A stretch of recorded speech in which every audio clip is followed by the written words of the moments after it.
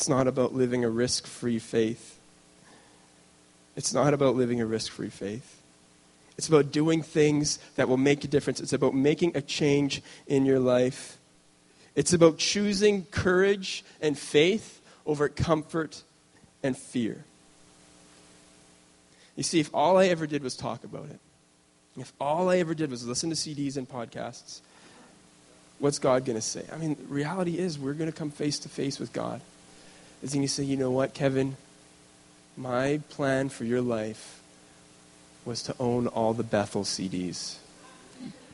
You fulfilled my calling on your life. That was it. Boom, you made it. You died in your sleep. Welcome home. So happy you are here. Is that what's going to happen? Is that what we want? Oh, man, you came to church like 50 Sundays a year. See? There you go. So you get a couple free, right? And then God's just like, you did it. Man, great job. Oh, that was so cute, guys. So cute. You lived this cute little life, and it was perfect, right? You had all of these things. You prayed all of these amazing, miraculous things. You had this, there was fire. All this stuff happened.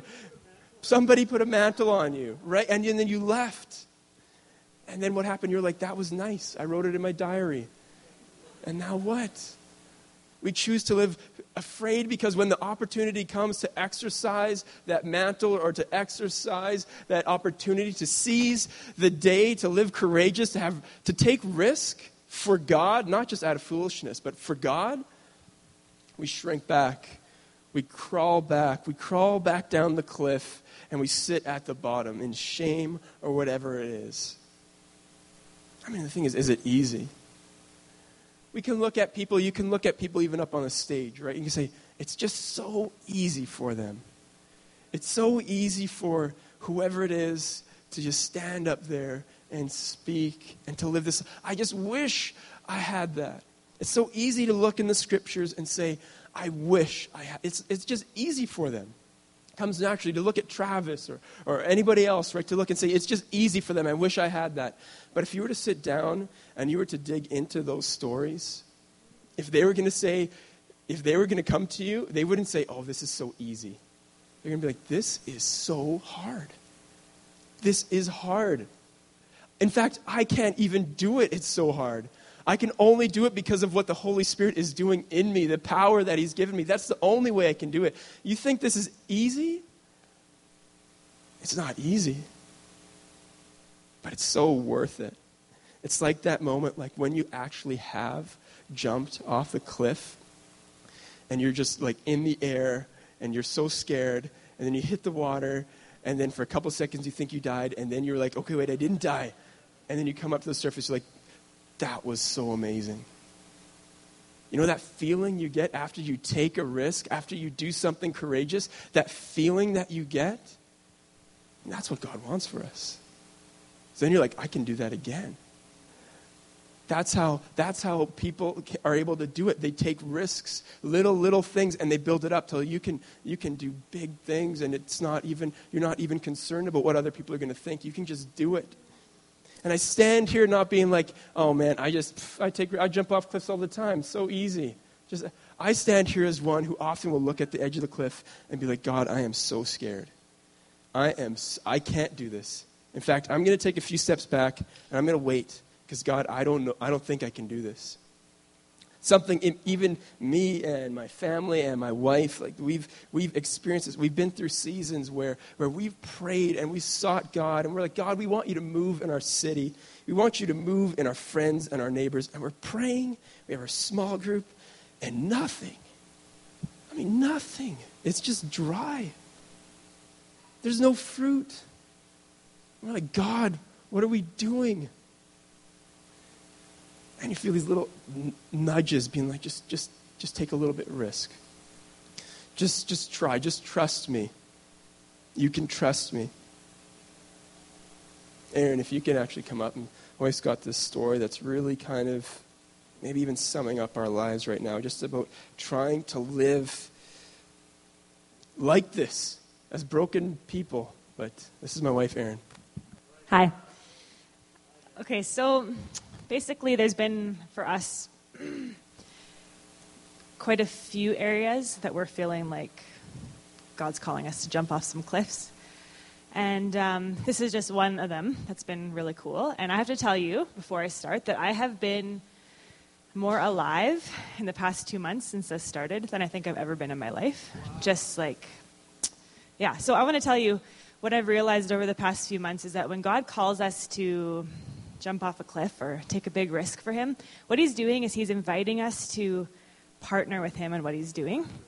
And that can sound like really cliche, but like think about that. It is. And I've realized like the honor that is, that he's asking me, hey, Aaron, I can do this myself, but you want to do this with me? And it's awesome.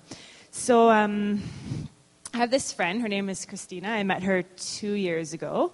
And to be honest, when I met her, I was in a really hard place in my life with a lot going on, and I didn't really have, this sounds really bad, but I didn't have a lot of time for a new friendship. And I kind of wrote her off a little. And one day I was driving in my car, and I felt God say to me so clearly, like a rebuke to me, Aaron, she is in your life for a reason. So I was like, okay, God. So I started to be friends with her and really grew to love her. And yeah, that's just a long story, 2-year friendship of some things that just developed. And I have to tell you, I'm not afraid to stand up here and talk to you guys, talk about what God's done, but I, in my life, have really struggled with just boldness in sharing my faith with non-Christians. And I say that like it's being really vulnerable, but I say that because I believe that there's other people in this room. And I want you to hear this so you know I'm not some super Christian. Like I am like you, but God can set you free from that. And he wants to give a lot of you stories like this in the next, even soon. So just have faith for this. But anyways, so in September, Kevin and I one night, it was kind of random. We were just watching the Holy Ghost movie. Holy Spirit, Holy Ghost. And we were watching the Holy Ghost. Oh, that too, but... So we were watching that movie, and it's so random. This movie had nothing to do with my friend Christina. But as we're watching, I just so clearly felt Holy Spirit say to me, call Christina and ask her if you bought her a Bible, if she'd read it. And I'm like, oh my goodness, that is totally me. I better go to bed. I'm tired. Too much pizza. And the whole movie, like, I'm not saying anything to Kev, but I'm feeling like nauseous because I'm like, I am not doing that. Like, she's not interested. This is totally me. This is silly. And so I went to bed. I didn't sleep pretty well the whole night. So I get up at 5 a.m, and I'm like, okay, I'm going to do this. So I sent her a text at 5 a.m, which was probably silly, just saying, Christina, this might sound really silly, but I just want to know, if I bought you a Bible, would you read it? So she writes me back. Hopefully no one's offended by this. She writes me back, Jesus Christ, Aaron, I haven't even had my coffee yet. And then she says to me, well, I want you to know, first of all, that I'm never going to be a church person. And yeah, so it was good. So I said to her, I said, Christina, it's not about being a church person. It's about having a relationship with Jesus. And I have to say the whole significance of this happening during the Holy Ghost movie was I realized over that night that this isn't me. Like, I need the Holy Spirit in me to be bold. And anyway, so long story short, she said, okay, I'll do it. And so she finds an excuse to come over the next day and picks up her Bible, and she's all excited. And I'm like, okay. And then meanwhile, we're trying to talk to a lot of people about reading their Bible. And like, I just like love the Bible. Like I just have realized like this is God speaking to me. And I don't want to go off on a tangent, but I was feeling really frustrated that we're trying to talk to these people who go to church every week about, you need to read the Bible. And we actually challenged a group of people to read Nehemiah over 2 weeks. And someone said to us, 16 chapters. And this was actually the week that my friend got her Bible. And anyway, so she writes me a few days later, okay, I'm done. What's the next assignment? She had read John in about like 3 or 4 days. And so anyways, in the past few months, she has read like probably 3/4 of the New Testament. And she just keeps going and being like, what next, what next, what next? And she calls me every few days and says like, not every few days, every few weeks. I have a few questions. And she knows nothing about the Bible. And it's so cool because I was so afraid, but I've just been able to just say like, here's what I'm reading. And I'll just like put the gospel message in a text message. And she's like, yeah. And I said to her a while ago, well, there's some reason why you're so drawn to the Bible. She said, yeah, it's just you. And I said, no, it's not me. It's God in me. And the story's not done, but it's just so cool. Just getting to partner with God. I had no idea that this girl was so open. And it made me wonder, how many times has God given me little nudgings like that when there's been something so cool to partner with him with, when I've missed it. And one other thing, I had Thursday night, or Friday, I don't know, Wednesday night, I had this dream that I thought was just really random. And then as I've thought about it, it's not random, but I had this dream that I was in a room, and a lady came in with a gun, and said, you have 4 minutes, she said to this group of us, you have 4 minutes to convince me of your faith. And if you don't, you're all dead. And so, obviously pretty scary. And I remember I stood up, and I'm watching myself, and I'm like, oh my goodness, I can't believe I'm the one who's going to try to talk. I don't know how to talk. And I said to her, all I know is I was blind, but now I see. Which, if you've read the Gospels, that's what the man who Jesus healed of blindness said. And then I just started yelling in tongues to her. And and I remember watching myself and thinking, I am so dead. Like, what? That's the most ridiculous thing. But then looking at her, and she just put her gun down and just stared at me. And the next day I was like, just praying about that. And I felt God say to me, you don't have to have the right words. It's your testimony and the power of the Holy Spirit that will convince them. And so, yeah, I wanted to speak that story over you guys who felt how I feel, like you don't have the words and maybe you feel awkward. Like, it's not you, so don't worry about it. Just Holy Spirit on you. So, yeah, it's good.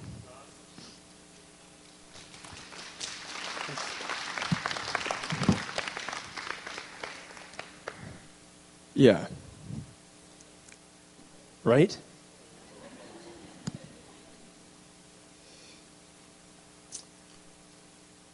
What is it that you want? What is it that you've been asking God for? Who is it that you've been asking God for? What is it that you want? Have you asked God for something?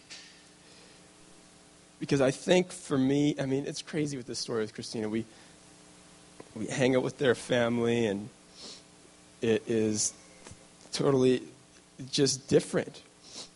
But it's, you know when you can hang out sometimes with Christians and you leave and you're like, I just feel so like blah, hanging out and like that. I just like, and then you go and sometimes you hang out with like these non-Christians, whatever, but they're making their way towards Jesus.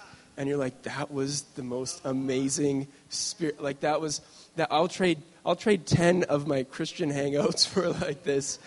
Because you see God at work. And the thing that Aaron is saying that I mean, it's true. God wants to use you. He said that I have called you. You are the one who is to lead whoever. You are the one who is to lead whatever. That you are the one. It's not somebody else's job. You're not going to wait for your pastor to come to your work and talk to all your friends about Jesus. You're not going to wait for some other Christian to come and just play the card of, well, I'm just sowing a little seed of kindness.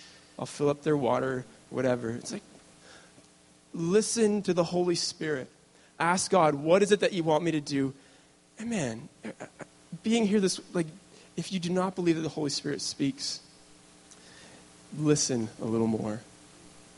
Because he speaks. And so my biggest thing, my hope for you is that you would take a chance. Take a chance on God. Risk for him. We're willing sometimes to risk for our finances. We're willing to risk for a girl or a guy. We're willing to risk that way. But when it comes to God, we're a lot more hesitant to risk. I mean, and what greater return? If we're talking about investment, sure, we'll make a spreadsheet and we'll show you some sort of like return on investment, that this is the greatest return that you could ever get. So So it's funny. So we shared this story about, this situation in this story, this girl has been evangelizing our Christian friends. So she'll take her Bible to swim, because she doesn't know that you're not supposed to take a Bible to public places. She'll take it to swimming lessons where her kids are, and she'll read the Bible. And so we're telling our friends this, and then some of our friends are saying, because of that, I took my Bible, I was really scared, but I took it to McDonald's, and I read it. And some people are saying, you know what, she's read all of this, I'm going to read my Bible.